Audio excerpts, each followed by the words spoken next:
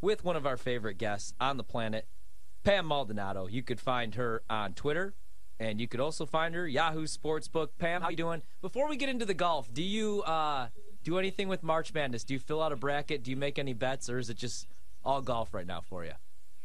No, I have not watched basketball. I have a story for this. I was actually at Texas my last year, and it was Kevin Durant's first year. I went to one game, but it was college, and it was like on a Saturday, so you're like hung over and not feeling too well. I fell asleep at the one game that I saw of Kevin Durant, and I was on the Globotron and everything, and like zoomed in on my face. It was terrible. So I can't say I know anything about basketball. Well, see, this is actually the perfect year for you to fill out a bracket, though. Texas is really good. Yeah, Texas is good. They're the 2 seed, so you just blindly bet Texas, and then you have a rooting Texas interest all as the well. way. Hook 'em horns. I believe. There you go. Well, let's get into some golf, and got Sam Burns, your 2-time defending champ here at the Valspar. Who do you like this weekend? He is plus 1,600 this weekend. You're looking at the board right now. JT is 10-1. Jordan Spieth sitting there plus 1,200. Zach Johnson at 15-1. Let's start with some outrights. Who do you like this weekend? So there's 5 players that I like this week for the Valspar Championship, and Sam Burns is not one of them, despite him winning twice in back-to-back years. But this is this type of field where it's a very weaker field. You have Justin Thomas and Jordan Spieth as the big-name players in it. But other than that, this is a great week to kind of throw some darts at some long shots. And one of those players that I like is Ben Griffin. Top 40 is minus 135 if you're feeling a little bit more risky, plus 225 for a top 20. But he's 50-1 for an outright win. He has only 9 top 10 finishes to his name, so that's not really intriguing, but he's playing some really good golf as of late. He has 6 top 40 finishes. He took T12 at the Sunny Open in Hawaii. But what's more important to me is that typically he is a good ball striker, and that's what I'm looking for at this type of course, somebody who can play positional golf. It's in a weak field, but he's also improved on his short game as of late. He's gained around the green in 5 straight. He's gained putting in 3 straight, and he's a positive putter only on Bermuda greens, which this is overseeded, but it's already coming out of dormancy, so that could be a factor. So he's going to be one of my darts that I've thrown because there's 3 darts, and I'm just like, you know what? I have been on a hot streak in the PGA, so why not? Let's really test this streak that we have going on this week. And another dart that I do like is Ryan Gerard. This is what I love about the PGA. Every week I learn a new name.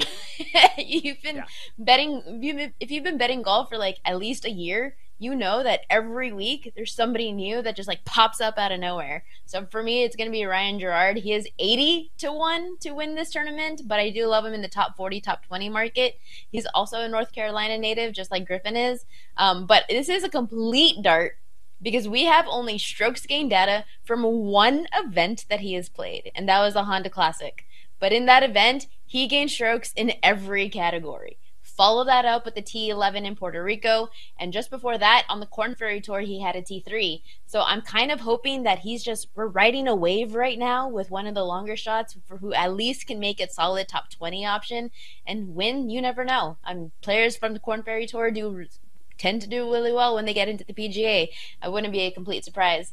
And then for the third player that I like as my complete dart is Victor Pettis, who's minus 110 for a top 40, 55-1 for an outright. He's a Frenchman, and calling him a dart because he does not play in the U.S. The last time that he played in the U.S. was the U.S. Open in June.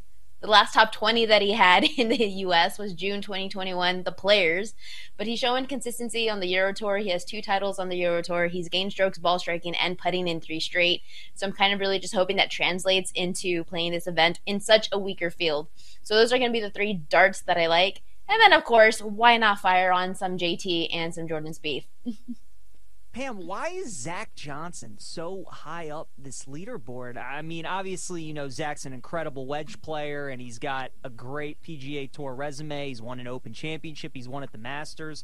But it's just seeing his name, in front of Sam Burns right now, Matt Fitzpatrick, are you surprised that he is priced that low?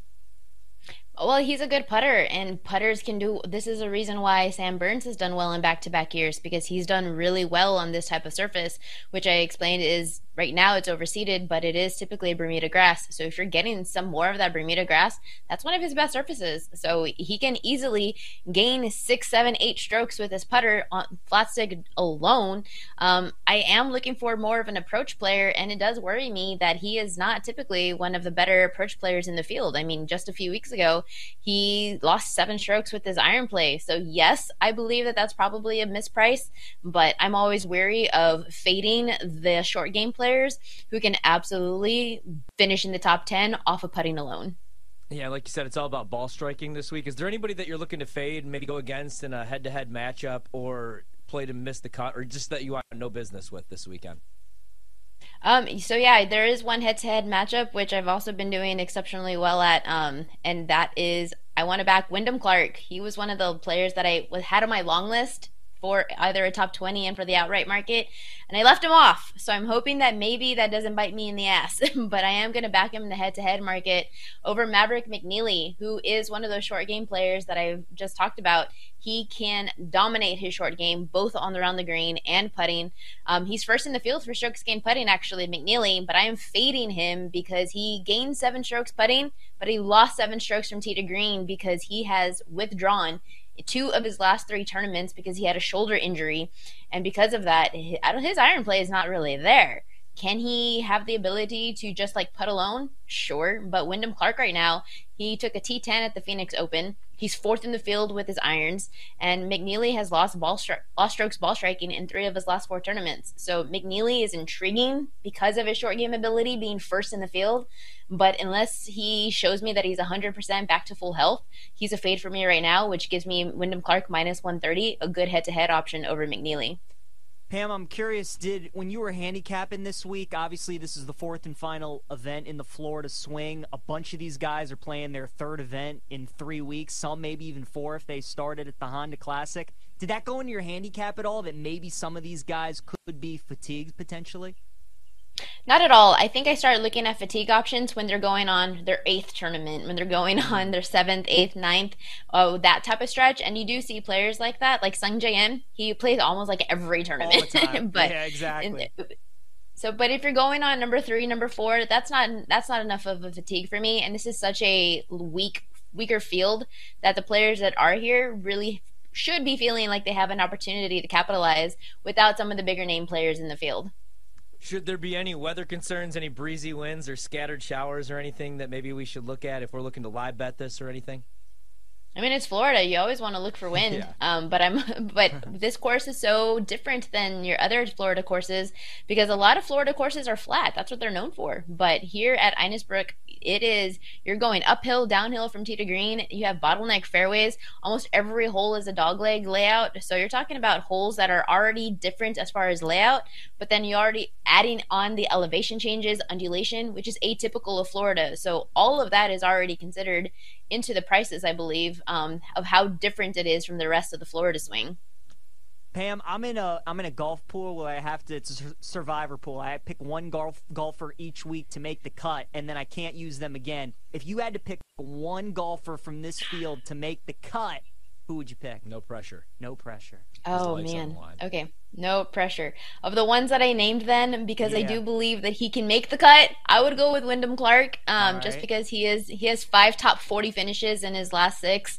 So I'm not confident on him winning, but I am confident for him at least making the cut. And I cannot imagine that there's another tournament down the stretch here with majors coming up that I would want to use him for.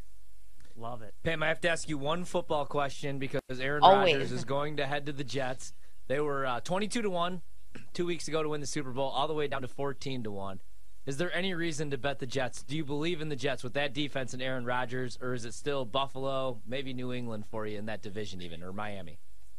All the hype with Aaron Rodgers going over for what? Just to still finish 3rd in the division. I'm not excited for the Jets at all. I'm intrigued, but it's still going to be Josh Allen and the Bills. They're going to get some weapons here.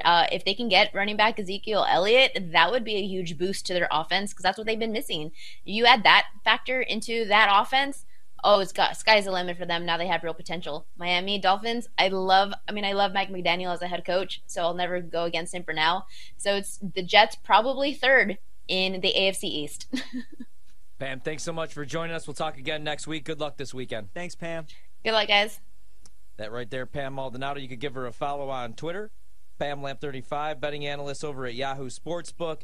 Does a great job. That's good stuff, Love all man. those plays. Pam, she gives you some great facts and stuff. It's a tough week, Ryan, for golf because obviously you had the Arnold Palmer Invitational, right? You had the players. Next week is the WGC Dell Technologies, where they'll have another big field. It's kind of golf's version of March Madness. They do Austin. a bracket in Austin. So this week is kind of like that filler tournament. You have JT and Spieth playing, but not a lot of guys. So great stuff by Pam there because a lot of golfers I'm sure people have never heard of before that she was throwing out, but some good info. Yeah, you know, the only thing I actually played was Will Gordon top 40. Willie G. I got a free golf bet from BetMGM, the fine folks at BetMGM. Jamie Foxx emailed me personally. He's like, jump on Will Gordon, top 40. The price, by the way, went from plus 130 to plus 110. Okay. And that's all I have. And we talked about ball striking already, how important it was. It's going to be I'm not going to really pay attention a lot this weekend, though. It's all hoops for me.